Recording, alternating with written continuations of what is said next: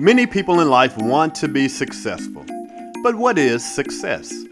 The answer to that question varies from one person to the next, depending on what they are seeking to accomplish.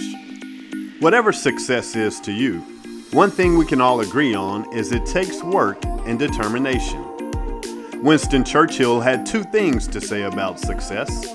One, success is walking from failure to failure with no loss of enthusiasm. And two, success is not final. Failure is not fatal. It is the courage to continue that counts. So as you travel the road to success, know that you will encounter some failures, but don't give up. Instead, persevere until you arrive at your destination. In today's podcast, actor Matthew McConaughey gives some additional advice on crossing the finish line of success. So the question that we got to ask ourselves is what success is to us, what success is to you. Is it more money? Maybe it's a healthy family. Maybe it's a happy marriage. Maybe it's to help others, to be famous, to be spiritually sound, to leave the world a little bit better place than you found it. Continue to ask yourself that question.